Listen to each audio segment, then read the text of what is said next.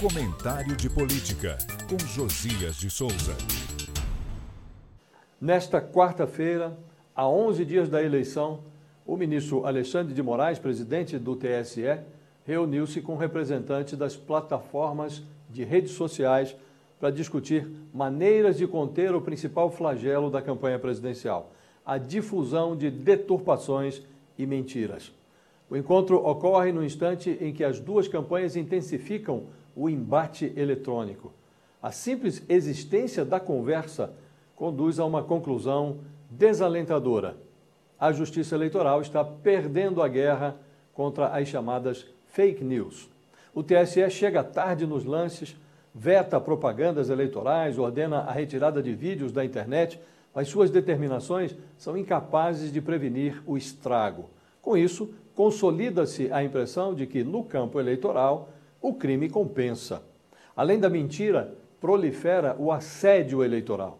Após o primeiro turno, o número de denúncias de empresários que se comportam como antigos coronéis saltou de 52 para 364.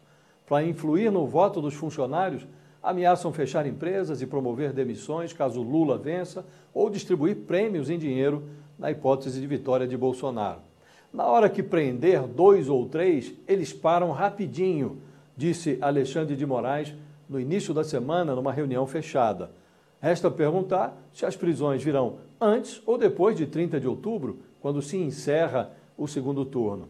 Quando assumiu a presidência da Corte Eleitoral há 2 meses, Alexandre de Moraes passou a impressão de que trataria as milícias digitais como sócias de um campo de nudismo. Relator do inquérito sobre fake news no Supremo Tribunal Federal, Moraes deu a entender que sabia quem operava nu nas redes sociais.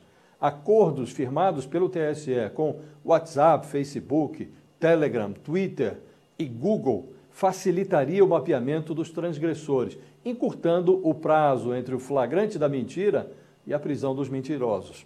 A pretensão do ministro era uma, a realidade é bem diferente.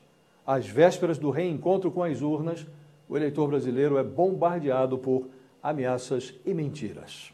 Eu falo direto de Brasília para o podcast do Jornal da Gazeta.